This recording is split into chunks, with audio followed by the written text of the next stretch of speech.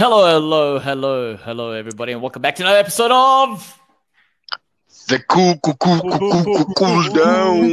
down. Down. Yes, The Cool gentlemen. Down.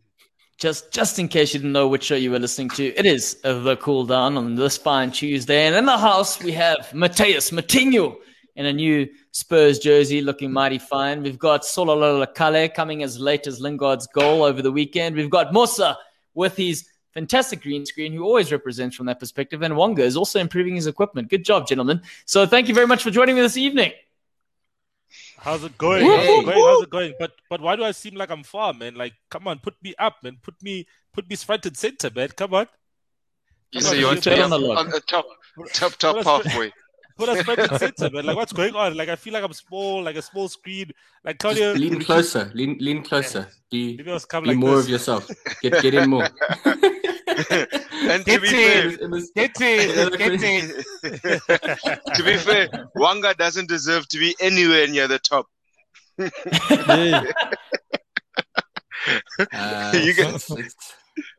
was a bit of an oversight from the admin side. I'm just going to put that out there. Hey Louis, how's it going, man? Good to see you back on the show. Even though your team lost, but it's good to see you back on the show. Oh, they drew. His team didn't lose. No. They drew. Sorry, but it's a lot. Also, Musa, what do you normally say when we have someone new? What do you want to say to Sam? Shout out! Yeah, shout out, Sam. Shout out! Right, gentlemen, now that we've got the pleasantries out of the way, we might as well just jump straight into it. Wonga is eager as ever. Why? Because it's 2 out of 2 for Arsenal and Arteta. There we go. Bernie, they did it. They beat Sir Pub Dash. They did it. 1-0. Wonga, Can you believe it, Wanga? Can you believe? Look, we should have trusted the process all along. It's not. I would say it's 2 out of 2, Claudia. That's just 2 matches in a row. But I think, look, Wait, what is 2 out of 2 consecutive matches? No, 2 out of 2 is you saying it's 2 out of 2 matches. No, it's isn't it 2 out of 5 for us? Yeah, it's 2 out of 5. Yeah. I'm saying I mean, if we go far back enough in history, you know, Yeah. I mean, where's the cutoff? We could be at 120 out of 154. You know? Yeah, exactly. Nah, because we know it's the new league. Yeah. I'm not getting my hopes up and we're covering what's happening here. Reality is we've only won 2 games, and I'm, you know, what I can say positive for me watching the Arsenal game is the defense. You know, of course, in soccer, you're going to get a team attacking you. And I think, again, you went to the same defenders. This time, I think you went to the back 4. That Timuyaku, or Tumusaku, what's his name? That the Japanese. Just say the samurai, bro. We call him the samurai, man. If you don't know a guy's name, we just use a stereotype from the country they're from. You know, if that's essentially a slippery slope, Selo. You know? I know. What about taking the knee? Aren't we taking the kney here? I'm just saying. But samurai, guys. Samurai at least is a term of endearment in Japan. Yeah, it's not a bad thing. It's not a bad thing, guys. So, but I mean, look, Okay, get away. Let's get away with that. Okay, as you were, Wonga. Okay, cool. I'll stay away. Tomiyasu, that's him. Tomiyasu. Yes. So now got the name Tomiyasu.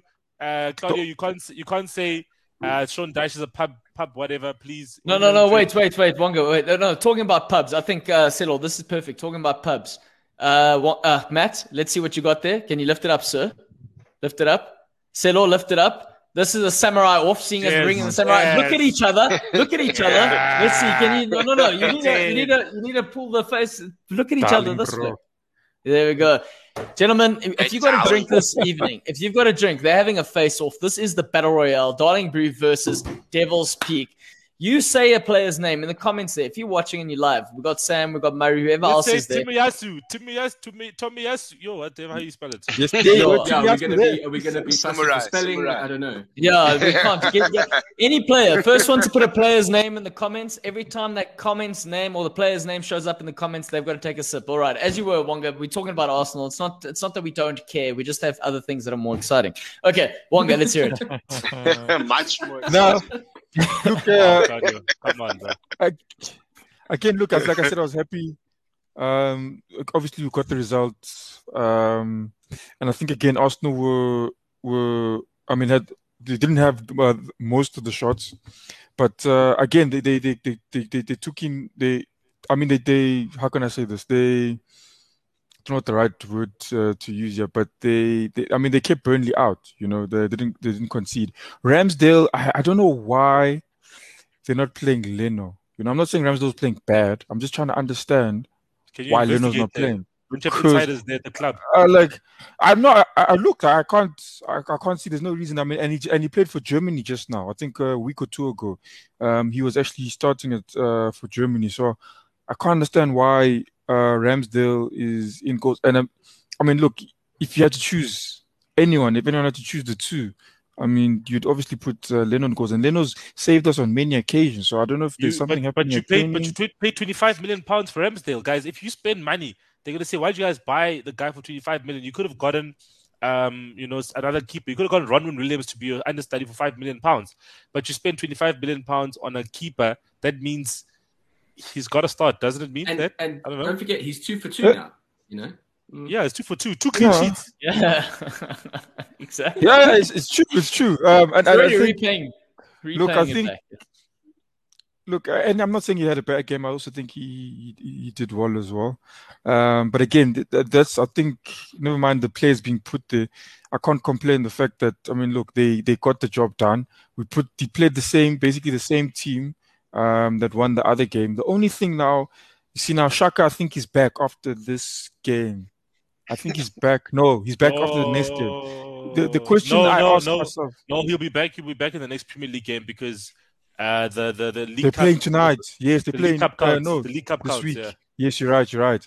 So that's what I need to see now. You've got a team. We're battling. We lost to Brentford. The guys who came up, they've playing well. Hey, Celo, behave, man. Let the man talk. Let him talk. There. Oh, that's what he was doing in the last show. What must I do? Yeah, I knew that was coming when he scored. But look, Claudio, I think for me, guys, I'm just happy that we got the win. I just for future now, I just need to see that back four start again. They haven't conceded in 2 games, and they're looking well. Now if you're gonna come there now, and even the midfield as well. I mean, I think we look better in the midfield. You see now Xhaka. Now they're gonna come there and you're gonna come in there and Partey's back, yeah. But now you're gonna come in there, you're gonna change things that are working. This is my worry. When your man Xhaka comes back, because he's the same. I think it's even worse than the Ramsdale thing. I mean, they love Xhaka. But do you think he would do that? Because I mean, I think if you had to look at a Tuchel, and a Tuchel's a good example. Obviously, he's spoiled for choice, and Musa can obviously elaborate on this. But if the system's working and the player's lost his spot, and this is the same for any football side, if a player gets injured and another one steps up, surely they hold on to the place, and the other one has to work his way back into the team, no? For me, I agree with that. Especially the situation that Arsenal is in. They don't know what's working. They don't know. They have not had anything working for a while. It's very inconsistent. And now here you're getting a little bit of a little bit of consistency, and you're not conceding. I think that's the most important thing. Your team is not conceding. So I don't think you must come in there now and make drastic changes. One thing maybe that's worrying up front is Aubameyang is not really. Not firing, not even looking threatening. Are you creating the chances? That's the question, though, because sometimes also we need to ask a question: are you creating the chances for him? Is he missing? You know what I mean? If he's not getting the chances, then that means you guys are not creating the chances. That's true as well. I also don't think we're creating a lot as well. We're still relying a lot on these crosses. But like I said, with Lukonga on the field, I feel that there's more of a chance of us. I mean, penetrating through the middle, because he's getting a pass and he's always looking forward. He gets a ball and he's looking forward. But you put on a Xhaka, the balls are going sideways, left back. He's going to get the most passes in the game. He's going to get 100% accuracy because everything is just going safe.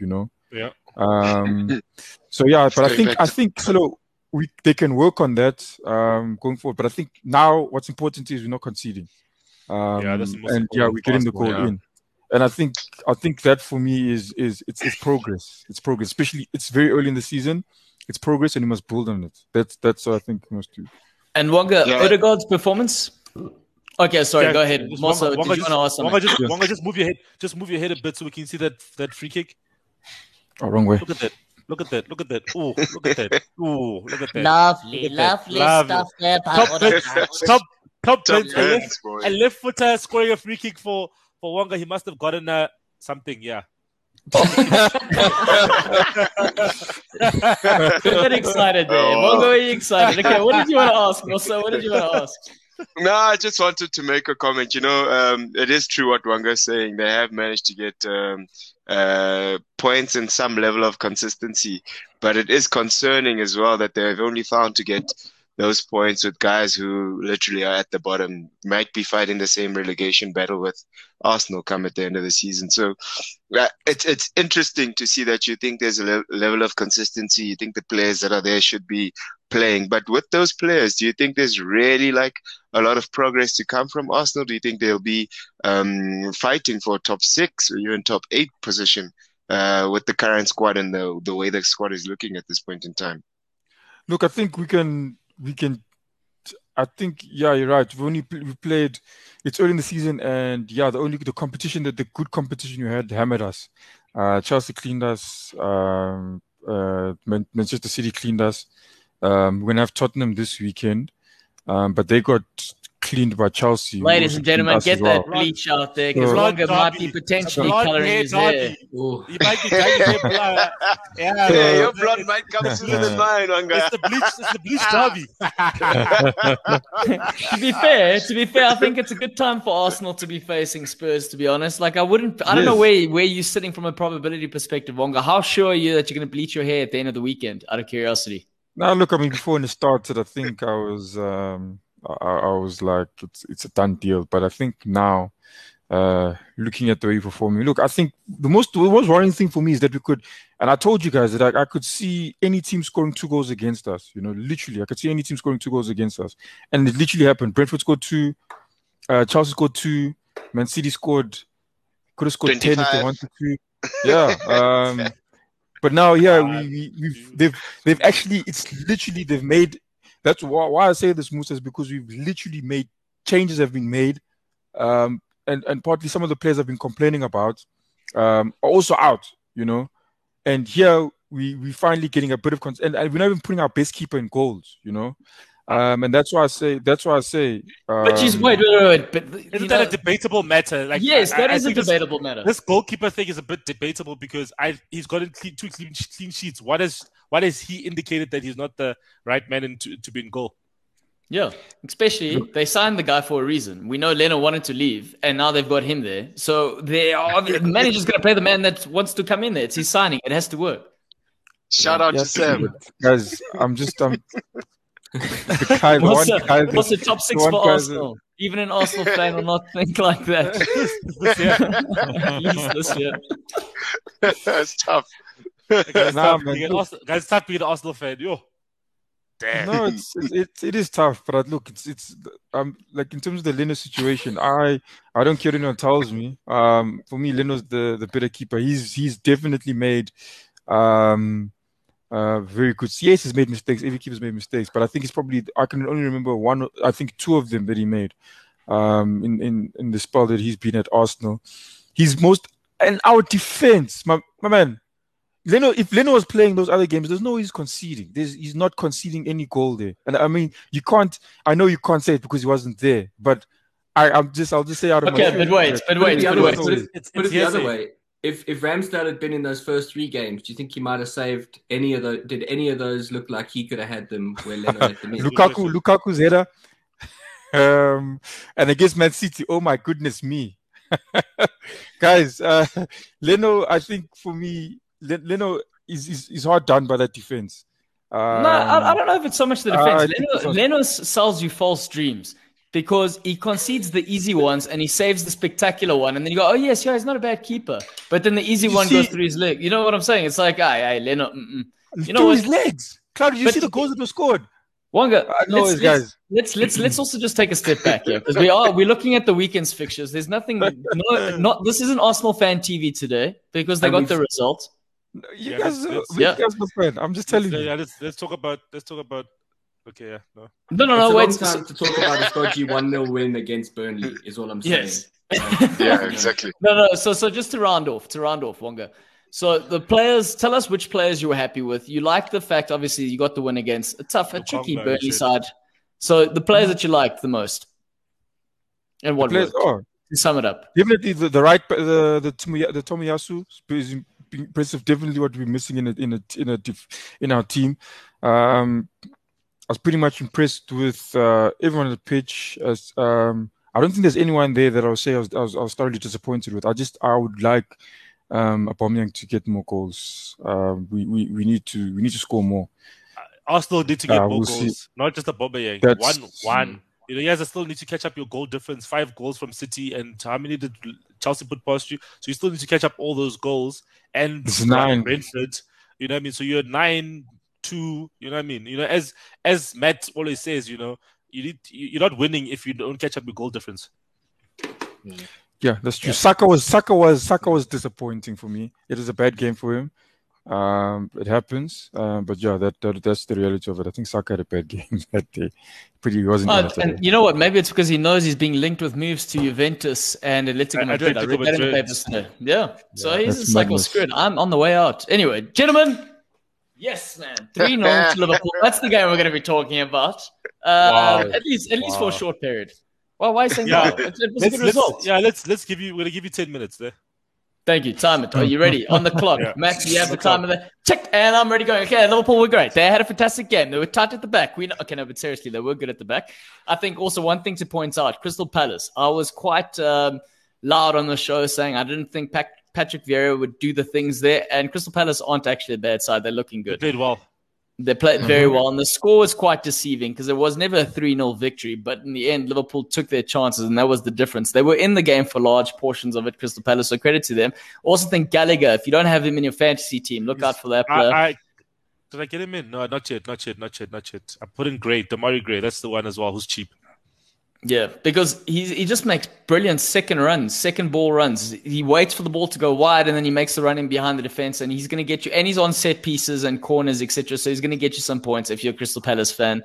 But from a Liverpool perspective, we just got to look at, Jota.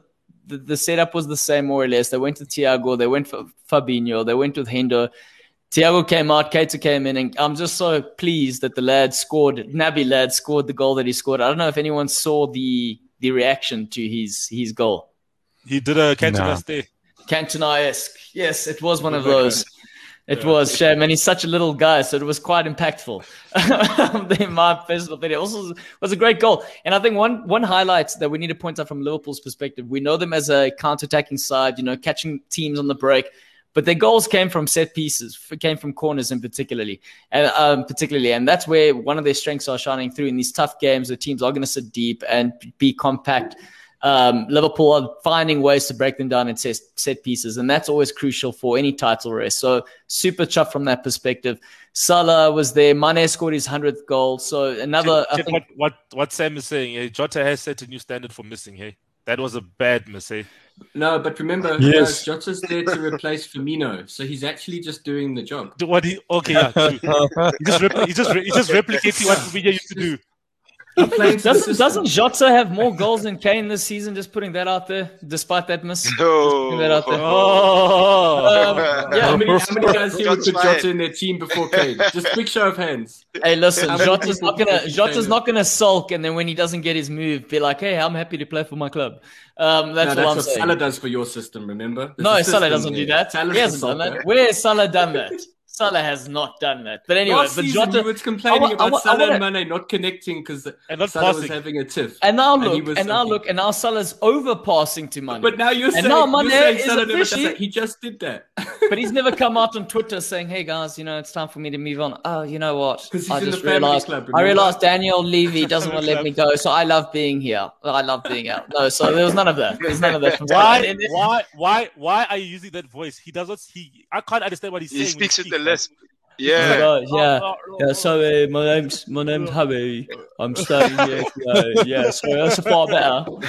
My bad. I was punching above my weight there. That's better. That's better. Okay. All right, but gentlemen, but about that miss, did you guys actually see that miss? Because I want to understand what you think happened there. Well, what do you think happened in that scenario? I'm looking at it right now. I think he just didn't know what the hell he was doing. What the heck? What? No, bro. That's exactly what happened. He opened his body and they just went. But also trust you, dickheads, to come on. Liverpool win 3-0, and that's what you guys focus on. It's not us, guys. It's Sam. It's Sam. You. We're just giving the audience what they want, Claudio. We don't set the tone of the community. Sam brought it up. I was going to keep. What happened there, Claudio? Let me tell you what I think happened, and then you can critique if you think this is an accurate reflection. And this is not me defending the player, because the miss is the miss. It right now. Remember, I'm watching the miss is the miss. But what I think happens, the ball pops up. Obviously, he sees open goal. He's anticipating the keeper to come at him, so he's snatching at it, and it's a lot higher. So instead of actually using a side foot, he actually comes in, uses the laces to get to the ball quicker, and then he lands up smashing at it because, I think he's anticipating the keeper.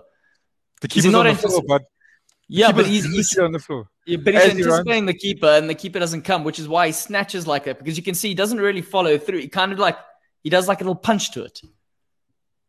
Hey, Claudio loves his players. You missed that, bro. I'm saying he missed it. I'm saying he missed it, though. He's trying to explain how you missed it. Hey, guys, you don't see Musa here saying, hey, man, Timo Werner missed because of 1, 2, 3. He just says, hey, man, Timo Werner is a cow and he missed. Yes. That's right. You can say it slowly. So based on that statement, are you happy? Is everyone on this panel happy to put Jota in the cow bracket as Timo Werner, even though he's already outperformed Timo Werner? No. So Claudio, what do you think of Konate's performance?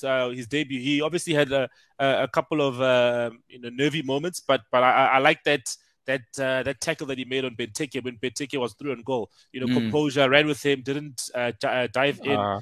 Just went with him, which was quite nice. No, don't disrespect him like that, Wongo, as well. Come on. Because I think that's a better point. He's at home. Konate's at home. He's a 22-year-old boy. He's making his debut at Anfield. And I think you can already see the difference in class between him and the player that they signed on loan last season come back. There's a reason that player didn't come back to us. What I did like is he did find himself in tricky positions. Yep, he did find himself in tricky positions, but he's athletic enough to make up for it. And as time goes by, he'll obviously find familiarity next to a player like Van Dijk. I think Van Dijk also struggled playing with him a little bit, personally speaking. It was I think Van Dijk's worst game so far since he's come back. So that also speaks to a new partnership. But super, super impressed. His physique's there, his pace is there. And he'll get better. I just bumped my phone over when I was getting my drink. They were like, what's going on? Is there Matt thinks he's on mute, but he isn't. Oh shit, sorry guys. No worries, man. No worries. So Matt cares so much about Darling Brew. He's just kicking it on the side there. That's what's going on here. The weight household. He kept that up. He kept that safe. It's a phone that took the meeting. Also, I like this comment. Jason's comment. We have no money, but we're going to win the league. La la la la la la la la la la. Which is quite interesting. That's a loud Liverpool fan. Which I'm backing. I'm backing here. I think out of. Oh man. Okay. Let's hear what Sam has to say. Which Jota would have seen the stream? Claudio would have personally invited him for a team session. You damn right I would have. Thank you, Sam. Right, but just to wrap up the Liverpool performance, I think at the end it was a performance of quote-unquote champions-esque in terms of they weren't put to the sword, they weren't really tested, but it was a professional finish. So there's not much to elaborate on from that perspective, apart from Konate's debut, Keita coming on. So also showing that the players in the current system, even though we haven't added new additions apart from Konate, have been able to pick up the pieces. Can I say, I think it seems you were wrong on Tsimikas. He actually looks the real deal. I love his crosses. His crosses are actually good because you said that you were obviously you were saying, hey, poor Tsimikas, he comes in and he plays and he's just not looking good and he's not up to the standard. I'm not sure who's this kind of player beside. But now, second season, I think he's had a preseason with the club. It has helped, and he put some good crosses into the box, You guys are not losing anything with his crosses when he comes on for Robertson. You know what I mean? I think obviously, yes, maybe the defensive side is not as good as Robertson, but his crossing is probably like your top 5 in the team. Yep. So just to retouch on the fact, remember I said going forward he's at least a 7, right? Defensively he's far less. Yeah. But he has been fortunate in the sense that Robertson has been out, so he's started the season and he hasn't started poorly from an attacking sense. And luckily, Liverpool's a side that tend to find themselves on the front foot, so it benefits a player like this. And his set pieces have been fantastic. So credit to him. And also now it shows Robertson that he needs to perform because he came back and he was a bit sluggish, which is fair enough because the player was out. Yeah. Also think I like what Sam says here, Milner at the back. And this is also something I probably should have opened with. Milner coming in, capped another leader back on the field, replacing Trent. You think Liverpool rely on the width of the fullbacks. This is going to be a big loss. And on the day, it wasn't because of the professionalism of the man that you can always count on, and he does his job. Kept kicking the shit out of Zaha. Every time Zaha was gone, professional foul. And he did that. He disrupted them and completely. He made them struggle. So credit to that. Also nice shot there, Sam, apart from giving Jota shit. And that's pretty much the Liverpool side. I don't know if anyone else wants to say anything from Liverpool's perspective. No, I just wanted to ask. I mean, this Liverpool fans I talk to, they still think they've got a shot of winning the league. All of them do. Don't worry. But I ask myself again, guys. Again, Salah, Mane, again in the goals, and again January they come. January comes, they're gone. What's and Keita, yeah. And he's got a crack. What's going to happen now? That's the only question I ask Liverpool fans. Your goals are going to be cut. Surely they're going to be cut by some margin. I don't. They're going to rely on the Ox. Who's going to? Are they not going to dip in the market in January? I think. I'm asking, what's the plan? They didn't spend big now. Surely they're going to see where the major gaps are going to be. Look, I think jokes aside, Liverpool have been quite smart. The signings they have brought in. It's only Konate now, but there's a couple of players who kind of had some time to bed down, and they do seem to be clicking. And I think. We know Klopp and the hierarchy at Liverpool, they're not mugs. They do think quite strategically. I think they've probably got a plan around what they're going to do in January. The risk there is if you don't get it right, you bring someone in last minute and potentially if they don't hit the ground running, you are at risk. But if they plan it correctly and they've probably already started thinking about who's the right person to go for. And I would imagine they'll look for someone with some Premier League experience who can kind of step up and kind of fill some of the gaps. And I think that'll be big for them. I think that's, it's very early days to say Liverpool are in with a chance, whoever, whatever. But I think January will be a big month for them. I think if they don't get it right in January, they will kind of scupper their own chances of going for the league. Yeah, and I agree with Matt.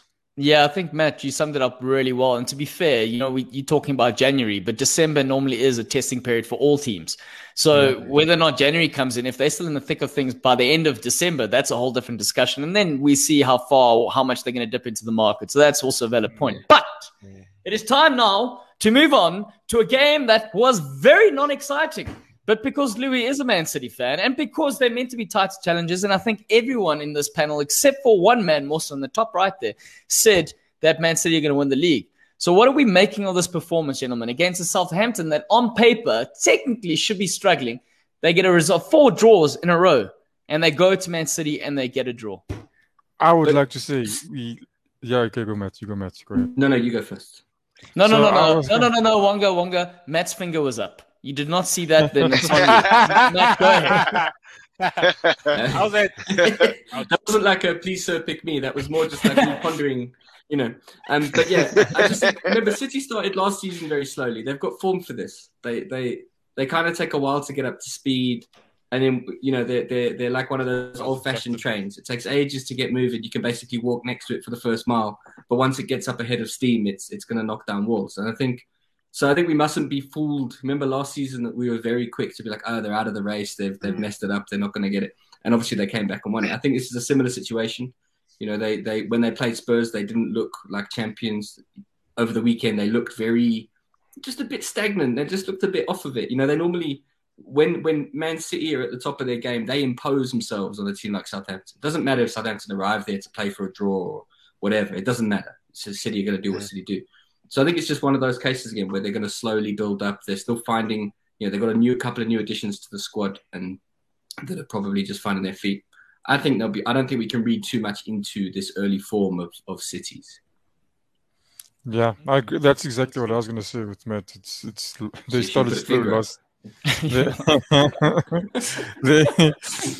They started slow last season, and yeah, I think probably this week was just a bad performance. But it's interesting to see that they're still going by this thing of not having an out-and-out striker. You thought maybe they would have bought someone if they. I mean, they were. Sorry, Wonga. Just read this comment, Marcus. You know what? This is the most ludicrous thing I think you've ever said. And you normally add to the show, but this is outrageous. Marcus says it can't be good for any manager to have that much quality in your team. Yeah, I reckon Arteta's sitting there looking at Pep like, man, I'm so glad I'm not you. You've got big problems, Pep. You've got big problems. Shout out to Justin, gentlemen. This is a new viewer here, Justin Haranis. I don't know. How do you pronounce this, guys? Help me out there. That sounds right. That sounds right. I tried. Goeiedag, Justin. Goeiedag. Thank you for joining us. Dis baie goed om jou te ontmoet. Okay, as you were, Wonga, as you were. Quick one about what Marcus is saying. I think, it is a real concern, right? Like if you've got a big bench and you're seeing your bench primarily is made up of 8 midfielders that are all top class, and you've got 6 defenders that are top class, and they kind of play similar roles and positions, makes it a little bit challenging. That's why he's gone for that false 9 type of role where you can have players interchanging between those two areas without him losing any of the quality or having a core focus of players that he relies on heavily, which could be the problem at Man City. No, but I can really qualify Marcus's statement saying that a person like Ole Gunnar Solskjaer, he's got too much quality, and that's a headache for him. Pep is an established manager who's coached Bayern Munich and Barcelona with a lot of options, and he's managed. You know what I mean? So what an example! What a good example. Yeah, so hey, Musa love that example, obviously. I think there's some validity to all of this in terms of you have a player like Silva, who we know the talks of Kane possibly coming in, the new boy Grealish coming in, and Silva looking to leave the club, and 1 or 2 other players like Zizou, was he going to stay? Was he going to go? So there was that Zizou, Jesus. Oh, okay. I forget. Guys, we have a Spanish. Jesus. So he'll say it. You'll say the I was like, what's going on here? I'll go Spanish. Everyone knows the Spanish. They decided you play or what? I'm like, who's this guy? That's how Jesus says it as well. Anyway, but just in terms of that, so this is an interesting time because we do know this is the longest Pep has ever stayed at his side, which is another new challenge for him personally. So you're talking about his past pedigree, but this is a new challenge for the guy. So not having that striker, I know they did really well last season not having the striker, but how much does that play a psychological impact going? We know it was quite publicized that we were going to get Kane, and that didn't happen. So what does that mean for the other players? Do you think it's a second chance, I can try and prove something to the manager? Or they know, like you said, Pep knows how to draw the line in the sand. So you're not going to be part of my plan, or you are going to be part of the plan. So where does that leave the players? So that's going to be interesting. But I think also we need to just maybe revisit that idea that it was quite publicized they were going to get Kane. Kane's agent / brother was pumping a lot of stuff into the media. And probably the guy who's got only one client. Yes, his brother. And yes, that's called a niche market. It's niche. I think City only ever made 2 proper bids, and they were well short of the asking price. So I bet within the City camp, when they were in their preseason and getting together the squad, Pep was probably quite open with the guys in terms of it's still not happening. There's no guarantee of getting Kane. I don't think they would have all been sitting there thinking any day Kane's going to get here, and then when he did the announcement, it was a shock to them. I think the squad would have known for some time that this was not a done deal. They've got far more access to information, and Pep's going to be having daily chats with them. So I don't think the absence of Kane will shake the squad. I think they're professionals. Yeah. They did last season largely without a striker. I think the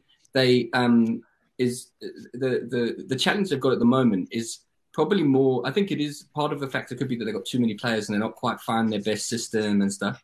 But I think once they hit that, they hit their stride. And I think also as the games speed up, that's a squad that's built to really succeed as Champions League gets into the thick of it and December comes, thick and fast games. They can switch out. Like you said, they could pull off their entire midfield and throw in another one that would start at any team in the country. So I reckon they'll get there. I still don't think I don't think Pep's earned the right for us not to assume that he can't handle it. And I think the squad itself is strong enough and full of enough quality for us to know that they're going to do the business when it happens, when it matters. Yeah. To rip some balls into the box when picking the lock doesn't work.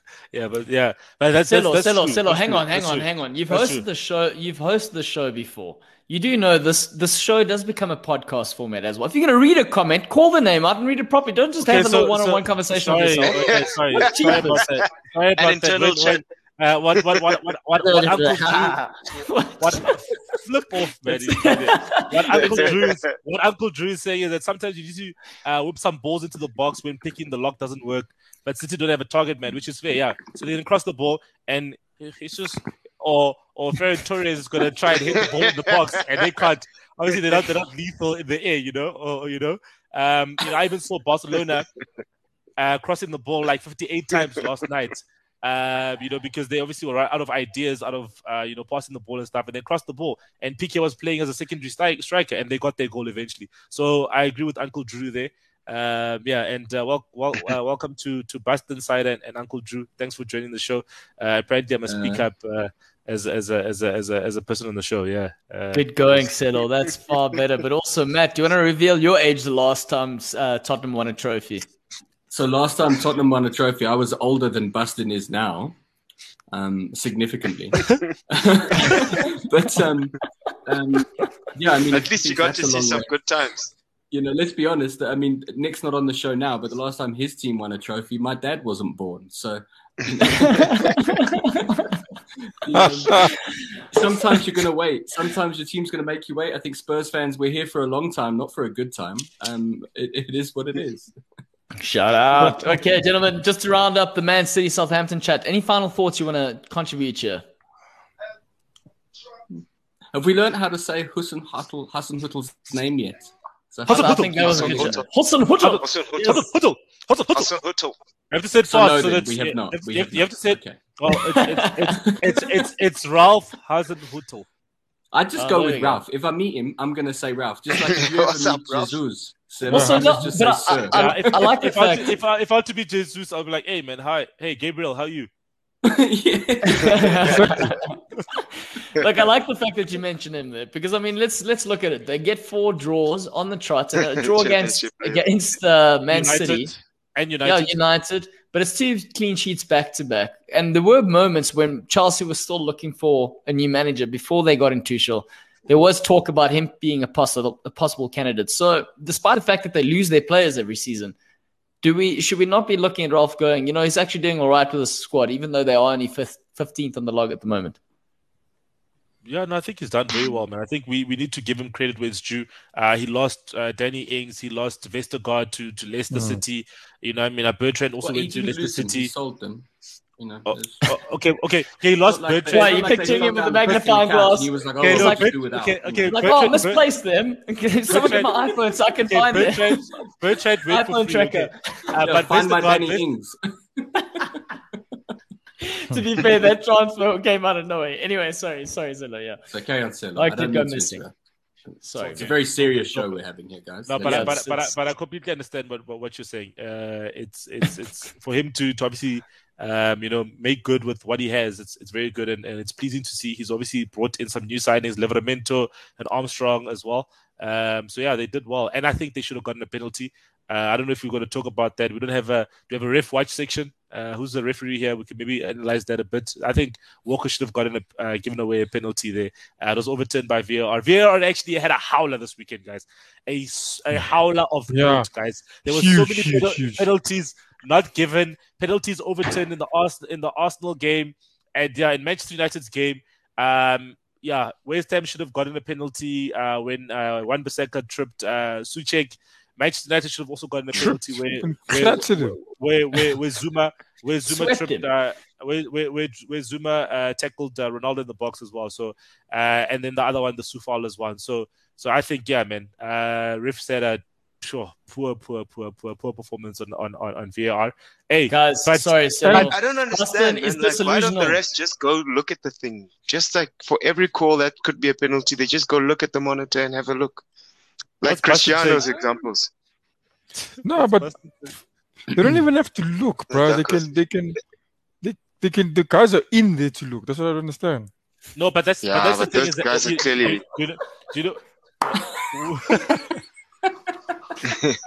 Yeah, guys. So it's obviously there's a generational gap between me and Bustin. I can't tell if that was a joke or not, or if I'm actually asking. Nah, I think it's a joke, guys. I think it has to be a joke, guys. And the That's joke the being thing. Bustin saying Arsenal dark horses for the league, and then Sam Yeah. saying Bustin which league. Yeah, but what Paracle is saying exactly, man. The ref missed 3 penalties, 2 to United and 1 to Yes. West Ham. It's a dismal performance, and Martin Yeah. Atkinson should be taken off the Premier League games for this weekend, given a break, or maybe even go ref in the Championship. But I don't know, man. I think this whole thing about VAR and us allowing the game to flow a bit more and allowing some physicality in it, these refs have taken it a bit too far, allowing physicality. Because in a game like Southampton and Man City, where Walker makes a challenge and they give a penalty, then it gets overturned. Why is it getting overturned? Let the ref's decision be the right the decision that he made. Then in Man United's one, they don't tell the ref to go look at it. Do you know what I'm saying? Yeah, I that's don't the funny understand. It's I can't Like understand what's going on. Like Ronaldo's, I don't understand Ronaldo's first one. Even if you're looking at it on VAR, Running across the knee. he literally the knees make contact. That's Yeah. the reason he falls. Anyone who's seeing it can see that that's a penalty. But what I can't understand is the guys there. The only people that don't see that as a penalty are the guys in the Guys, VAR room. Guys, So look at how what does that make sense? guys, look at what Buster is saying. He's saying, how can there be a Spurs in this convo when they've never won the league? Boston is a wise man. Well, I mean, That's busted. I think no, but you see, that's also Bustin showing his youth. The football wasn't invented when the Premier League started. Spurs have won the league when it was called something else. He mentions Blackburn, which also happened before he was born. But there we go. So, That's one. Well done, Matt. Well done, Matt. Yeah. Bustin, I hope you're taking Well done. notes. Well there. done. Yes, Well done. yeah. Well this done. isn't the Well first done, time someone's mocked me for supporting Spurs. You've got experience. Boston, it's because we're very kind people. We had to let Matt join us, man. It's not about But I the need somewhere cabinet. to be. It keeps me out of trouble. Yeah. But guys, can you guys please give a round of applause to David De Gea? Penalty Sure. save for the first time. Sure. 40 Last penalties he's minute. faced. 40 penalties he's faced that he's not saved. I think the last one he saved was like Leighton Baines or something like that at Old Trafford. And yeah, he does. He comes on tops. Okay, but that decision. I don't understand.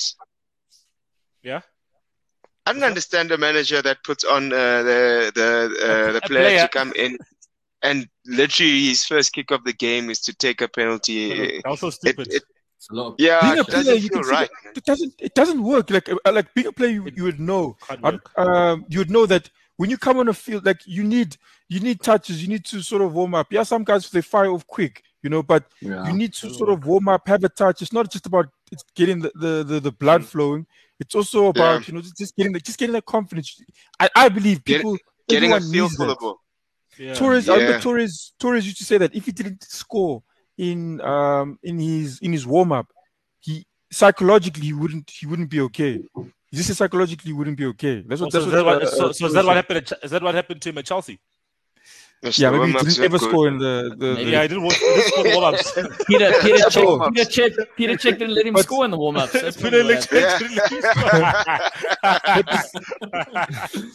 But yeah, on that note, though, I do want Yeah. to say him coming on, taking that penalty. Even if a player is doing the tango or the best professional dancer doing the tango, like the hip doesn't swerve as much, even like without getting warmed up. No, but I'm saying like That's true, true. you're Yeah, talking when it's about true. you're talking about Dave saves here right now. But if you saw that run up, we could all see which direction the cycle was going. You could see he was stiff.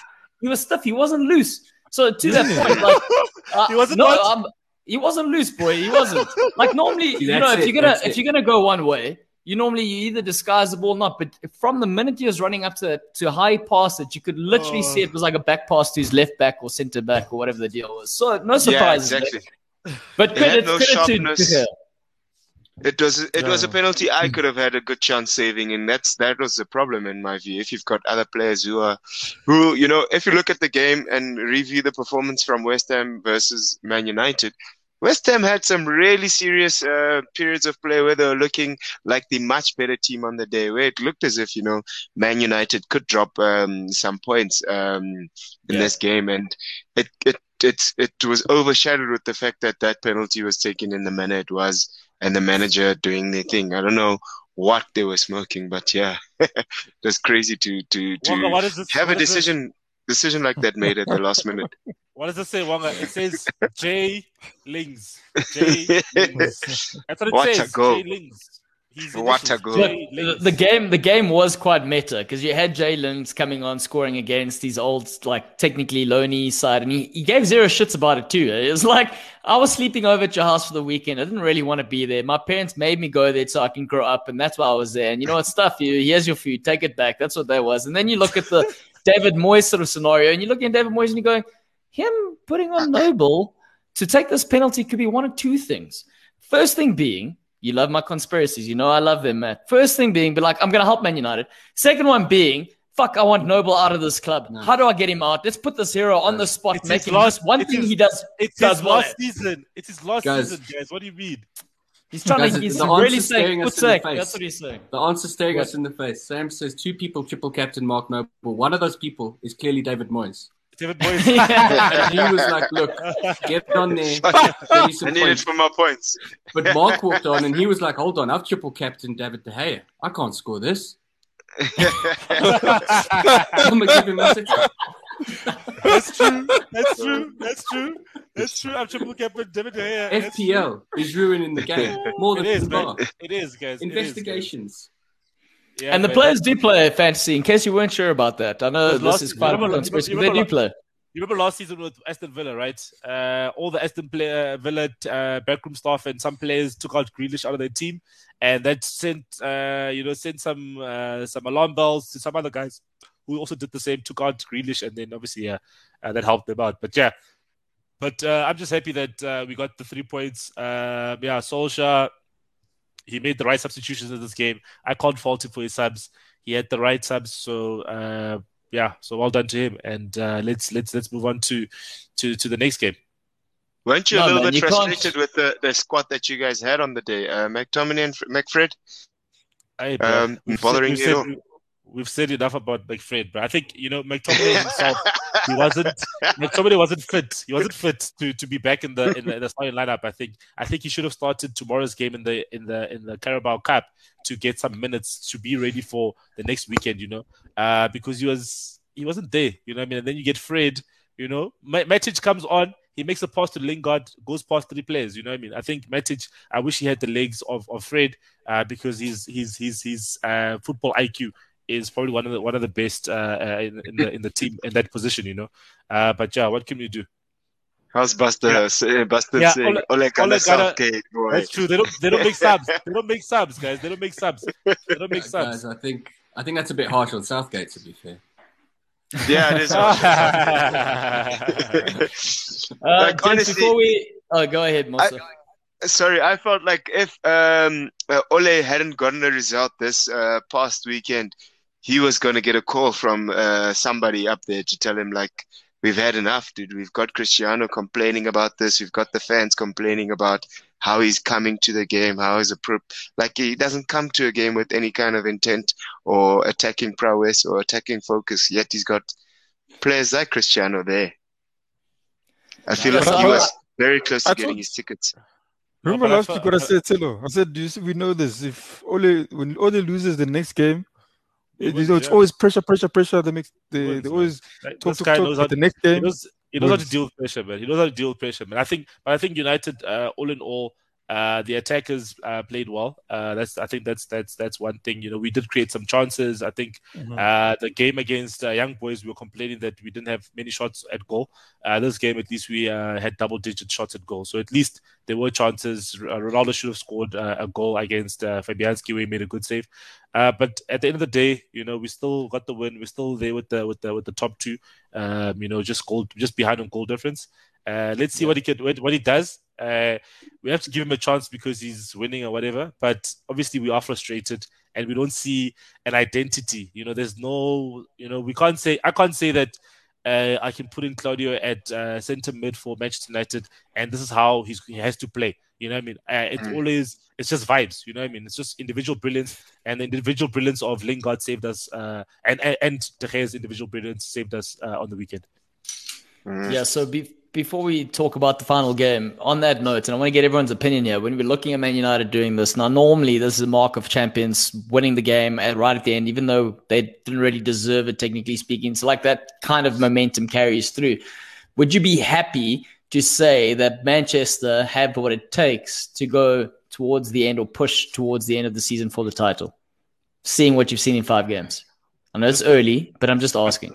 Only the quality players will be the ones that take us there. The coach, let's see if the coach can be the one that can take us over the line. But obviously, in the past, he's proven to not be the person to take you to silverware. So I think the players can take you a certain place, and the manager needs to obviously take you to the silverware. So it's a big question mark over the manager to take us to the silverware. Marcus Curry says Man United have big players and big DNA personnel. So you guys have Ole for DNA, champ. Keeping him there for the DNA. Right, on that DNA, we've got Spurs versus Chelsea. Spurs hosting Chelsea and getting, I don't know, would we say a lesson? Is that what we call 3-0 nowadays in a big game? I don't know. No, it's a game of, let's say a game of 2 halves, guys. A game of Definitely. 2 halves. Yeah. A game of 2 halves where Spurs, if they took their chances in the first half or took advantage of their dominance, then I think it would have been a different game, a ball game. But Chelsea were the better side in the second half, and they took their chances, which is the difference between the two teams, I think. But look, to be fair, quality in this game, I think. Yeah. To be fair, I think, it was a game of 2 halves in a sense where Tottenham were looking very good in the first half and not as good in the second half. But I don't think we could take anything away from Chelsea. I think Chelsea looked good in the first half and then stepped it up a notch in the second half, whereas Tottenham didn't have the gears that could allow them to keep up.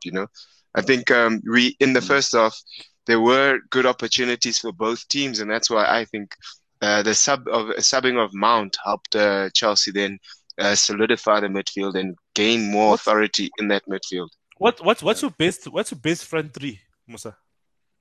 At Chelsea. Yeah. Lukaku, and Lukaku.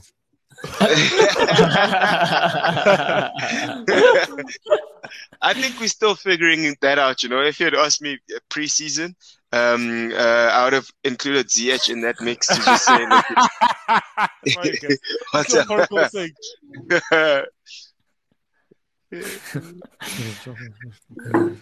Busy reading that there in case you wonder what that pause is.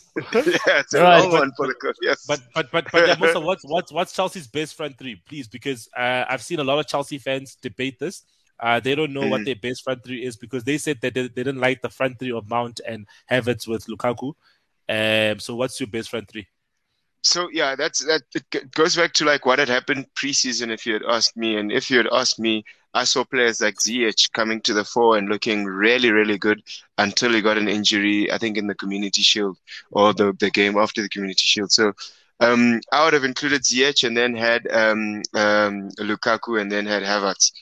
That has changed a little bit because of the injury to Ziyech, and I think Mount hasn't been able to plug in really, really well. In the first game that Lukaku was in the fold, Mount was actually looking quite exciting and giving him some opportunities sorry, Musa. Bustin's happen. making this personal here between Matt. I don't know what's going on here. Bustin's saying, need to start a petition to get Spurs out of the top 6 and replace them with Leicester. Leicester have won the Prem and the FA Cup since Tottenham last won a trophy. What team does Bustin support? It's hard to guess, I'm sure, because Arsenal. I think it's Arsenal. If he didn't support Arsenal, surely he'd be saying Arsenal are the ones that should be voted out of the top 6. That's not really how top 6 works. Top 6 is based on where you finish. I think he means the big 6. But Barakel, that was way before he arrived. That was before I saw him doing his thing. Musa. Can't wait for you to get that Mike Tyson fake tat.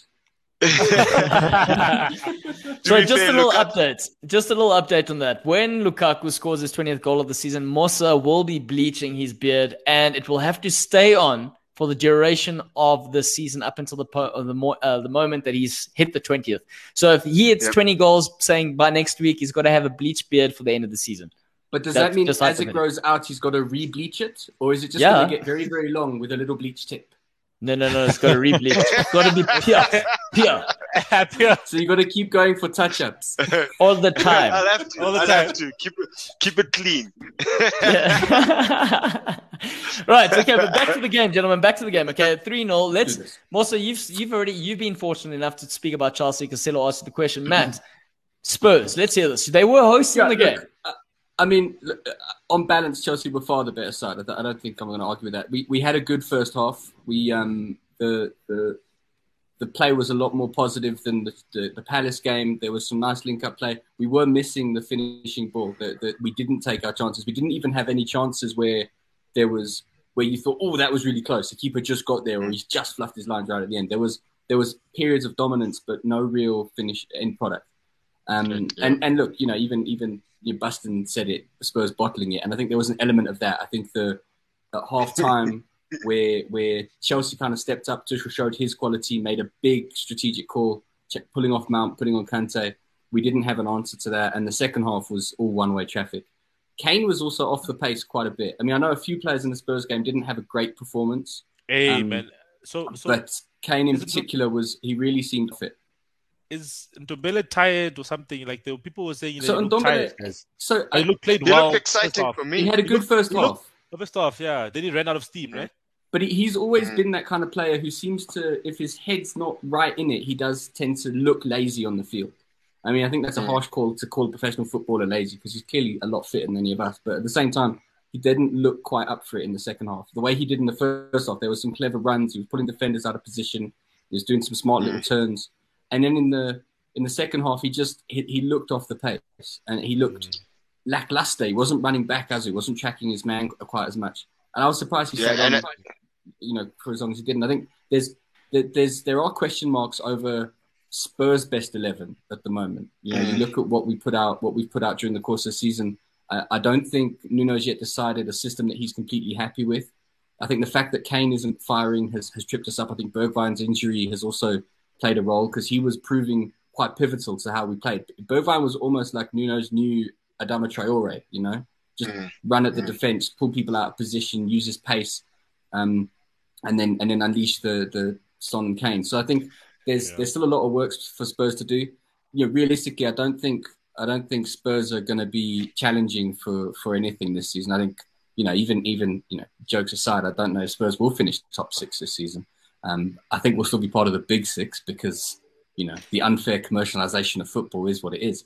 But I think that this game showed that there's still quite a chasm between the quality we've got as a squad and the quality teams like Chelsea have, because we had a good first half, and against us a lesser side, we probably would have turned that into a win over the course of 90 minutes.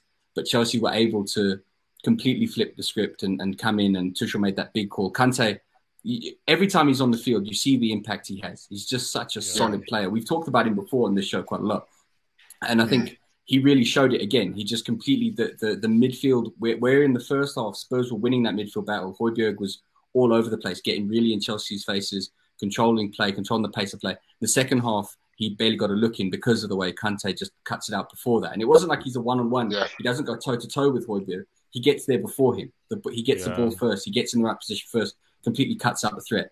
And that made a huge difference. And it was a frustrating afternoon in that sense, because going into the game as a Spurs fan, you're thinking we don't have a chance in this. It's not gonna, and then they have that first half, and you start to think, well, hold on, maybe we might sneak one, do one of our dirty 1-0s that we don't quite deserve. And in the second half, it was just steamrolled. It was the second half was what we'd expected the whole game to be, really, which is, it is what it is. It was super exciting from my side to see the intensity and the focus of all our players on the day. It's like the Chelsea squad is really, really good. And we do have a lot of expectations of those individual players. But it was coming together very, very well, where all the players that we had on the field were looking like 7s or 8s on the day. And that's always a really good thing, when you can go away and come out with a strong, solid performance where nobody necessarily outshines or outperforms, but everybody performs at the highest level, which is very, very exciting for me as a Chelsea fan. Yeah. I mean, from just out of curiosity there, I mean, Porical's saying Spurs did look gassed, which is to the point that you're saying some players are coming up to speed. I think from a managerial perspective, looking at Nuno, and I want to get everyone's opinion here, I don't know how much of a hindrance it was having Kane stay and also going now, well, he's going to have to find a way to make this work, even though having managers like Pochettino and Mourinho eventually were running tired of trying to make this work because it wasn't working. And now he has to try and make something work. Whereas almost with Kane leaving, it almost gives him a bit of a free pass going, he doesn't have his star player. He is building a squad and he's looking to do something new with different players. So out of curiosity, new identity. So how much, we know, realistically, that Kane's going to want to leave end of the season. So does this not put him at a disservice? It does. So to an extent, I've read a couple of things about it, and Spurs fans are very divided. There's Spurs fans who are like, he clearly doesn't want to be here. They should bench him and just wait it out, whatever. And then there's others who are saying, look, even a bad Kane is going to score 12, 15 goals a season. It's worthwhile keeping him around for that. Kane has also done this in the past where he has like a bad month where he sort of looks off the pace, or he's playing off an injury, or he's brought back too soon, and then he finds his feet and starts banging them in. And I'm tempted to kind of look. We're not going to challenge for the title this season. Best we could hope for is if we have an amazing run of form from now until sort of February, we could maybe knock on the door of the top 4. And I think in that sense, we should give it a few more games, see if Kane clicks. Because you still see the chemistry between him and Son. They know where there's like an unconscious bond between them. That he knows where Son's going to be. There was a few moments in the first half where he'd unleash a pass out of nowhere and it would just find Son in space. And I think holding on, trying to rekindle that is worthwhile holding on to. Realistically, also, we don't have anyone who can step in and do the whole job that Kane does. Son on his own does need a second support, and no one yet has quite shown they're able to do that. So I think I think we've got to give it a bit more time to see whether Kane, because Kane is also, he's the kind of player who wants to win Golden Boot every season. So I think if he'll get his head on, he might go through a bit of a slump now, which he's done in the past, and then hopefully he'll come back and start scoring goals. And then we will sell him, I imagine, at the end of this season.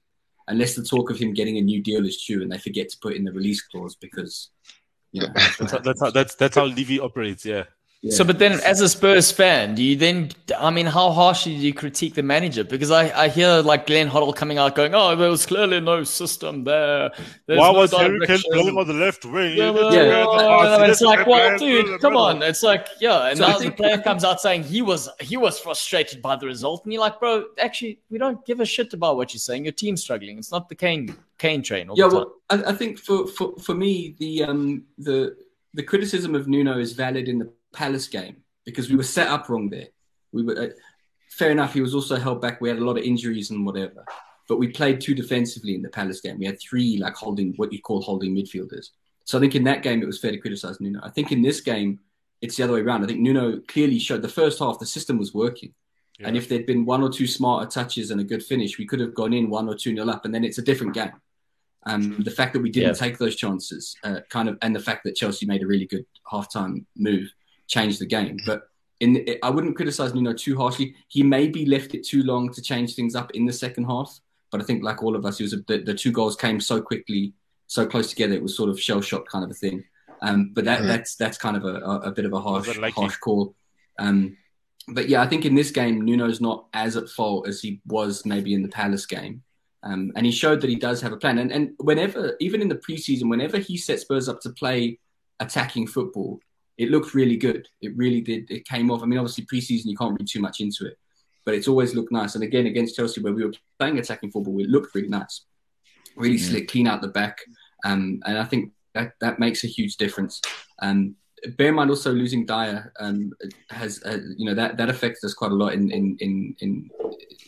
the previous game. And having that kind of, our defense is still kind of bedding down. Romero only made his first start against Chelsea. So I think we're still in a bit of a transition phase with our defense finding themselves. And, that takes a while. That back five needs to bond and develop understanding and stuff.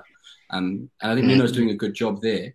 But it's a long season. Spurs are going to have a long season. We're not going into this massively hopeful of silverware. It's really just a case of, we want to see some exciting football. We want to have something to cheer about, something to smile about.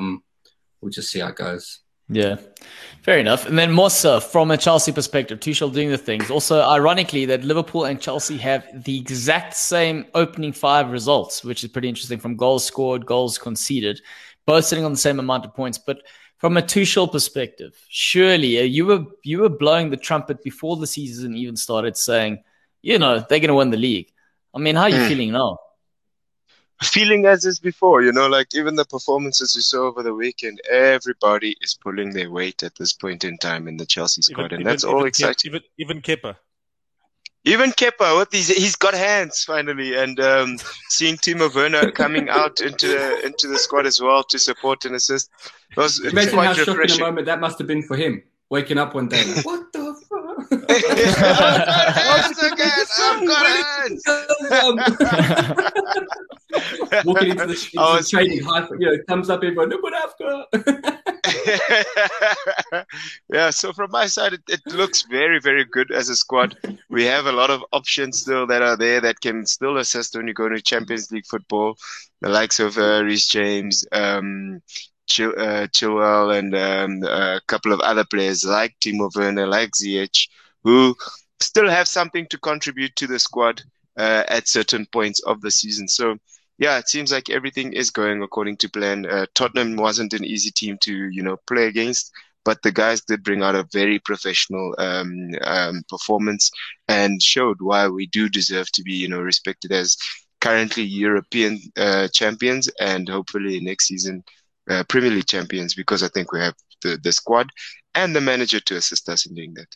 Well, he's shown it twice. The Liverpool game and now the Spurs game. Tuchel has shown his pedigree, his ability to change the thing, and also his kind of ability to stay calm in the face of potential chaos. There was he in both instances, different kind of realities and contexts, but both times he was a calming force. They clearly are well drilled as a team. He knew what to do. He made the changes that were necessary, and they very quietly went about their business. I think he's really showing his quality as a manager, and also unleashing the best in certain players who maybe were a bit on the fringes. You look at the Kimmich is starting to have a really good run of form, and that's. I think even players like obviously Lukaku was going to hit the ground running. But you look at the likes of Mount as well. He was already a very good player, but there seems to be an added level of maturity in the way he approaches the game. His movement off the ball, even in the first half when Spurs were dominating, there was a few moments where he was in exactly the right place to unleash a counter, and it didn't. You guys didn't end up scoring off it. There was 2 that I remember where he found himself in space, and I'm sure a lot of that is down to the way he's being trained and the way they're running drills on the training ground. He just knows, and there's an understanding where he should be at the right time. And I think Tuchel could end up being one of those great managers in the Premier League. So yeah, definitely. It doesn't bug me at all. I'm not bitter or anything. I don't care. But I think also Sam raises some very valid points there in the comment section there, especially just in terms of I think if Spurs play the way they did in that first half, Arsenal can be seeing some problems. We could see some bleached hair next week, and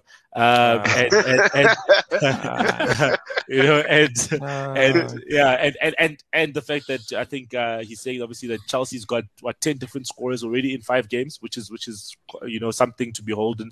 As opposed to where Liverpool, it's Salah, Mane, and some of half goals of Sorry, Silo, I was going to say this. Louis saying, please help Silo Matt with some backgrounds. Even Wonga has one. And I've been saying this.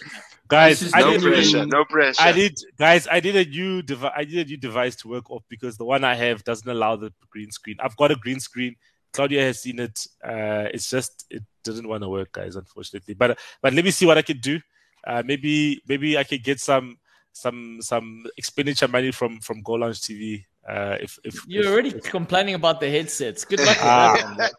And you are a finance guy. You're meant to be checking the budget. Anyway, I just want to say, gents, from the Tuchel perspective. Oh wait, Matt, yeah, you've got no reason. What you always at least Selo's trying to fight the case here. What case are you fighting? I'm an old man. I can't be running around doing technology things. You're keeping it old school. Anyway, just from the Tuchel perspective, he's only going to get one when Tottenham get some silverware, which maybe never. Don't expect Can't you see? Yeah. All right, gentlemen. Yeah, just from the Tuchel thing, I think what's very impressive about him is he's come in there. The squad have a clear identity. He keeps the players guessing. You never know which player is going to play, so they're always fighting for places. And I think biggest thing out of all of them, he's not afraid to make decisions on the spot. He can see something's working, what's not working, and he'll make the change. He doesn't care who you are. And I think for me personally, after his little stint in PSG, I kind of critiqued him in I would say probably the wrong type of lens, going, well, they didn't do too well in the Champions League, and considering it is PSG and the sort of competition they face on a weekly basis. He got to the final, Claudio. Come on. Yeah, but he didn't win it, and that's it's one of the things where I know you're pulling a face there, but Pochettino didn't win it either. So, and he got to the final, and look what happened in Spurs. So I'm just saying, because you're pulling the face there from a Spurs perspective, but it's just my face, Claudio. Why are you going to insult my face? There's so many people watching. Are we descending to that level of personality? It's called EQ, Matthew. That's what it's called. Yeah. But yeah, just on that point, I think he's done really well hitting the ground running, and I think that's just to round off. I think it's going to be interesting. Chelsea, Man City on the weekend, and obviously Arsenal, Spurs, also another big one. But gentlemen, we've come to that point where it is time for the final thoughts. So let's have them. Sorry, it's all in caps, so it's final thoughts as we are. Yeah. My final thought, I think I just want to emphasize that point. I mean, I think the Premier League, they need to fix what's happening with VAR, whatever the rules and VAR. Because did you guys actually watch the Brentford and was it Brentford and versus Brentford and Watford? I know who you talk about. I know who you talk about. So it was Brentford against someone else. Brentford. Let me just check it up quickly. Sorry, it's very important. I know who you're talking about. I know who you're talking about. What's that against the Wolves? Wolves. Brentford, yeah. Wolves. Yeah. So Wolves. Yeah. So what happened was, I don't know if you guys saw the game, but Tony, Brentford striker, is on the wing. He touched the ball in his hand when they scored the goal. Yeah. Yeah, touched the ball with his hand to scored the goal. So he basically ran the ball, touched his hand, he went back on the floor, ran into his path, and he crossed his ball in and scored. So apparently they said it was accidental. No. So they said if the rule is if there's an accidental handball before if there's an accidental handball that leads up to a goal, the goal will be disallowed. That's what they said. But now because Tony doesn't score the goal and crosses the ball in, then the goal stands. You see, I think all of us sitting here, common sense will tell you, look, I mean, that's still a contribution, that can't be allowed. But then again, you see, the Premier League, because they've written that in the rule book, because they've written a dumb rule, now they go about it. You know what I mean? VAR had a howler this weekend. As I said, Leicester were robbed a clear and fair goal. It just had a may. I think, maybe they need to invite us to be the VAR guys in the box. Our VAR matches where Musa's playing. And, he can VAR my matches, and I'll be very fair. Yeah, and I don't understand why these virtual assistants don't actually call the ref to view things or even have a chat with the ref that the rest of the public can hear. I've been watching a lot of rugby over the past couple of and the rugby officials actually have to have a chat, and everybody can hear what these discussions are about. In football, it seems like it's done under some veil that nobody understands, to be honest. So actually, interesting enough, guys, there's a foreign referee who's gonna ref for the first time in the Premier League, an Australian guy.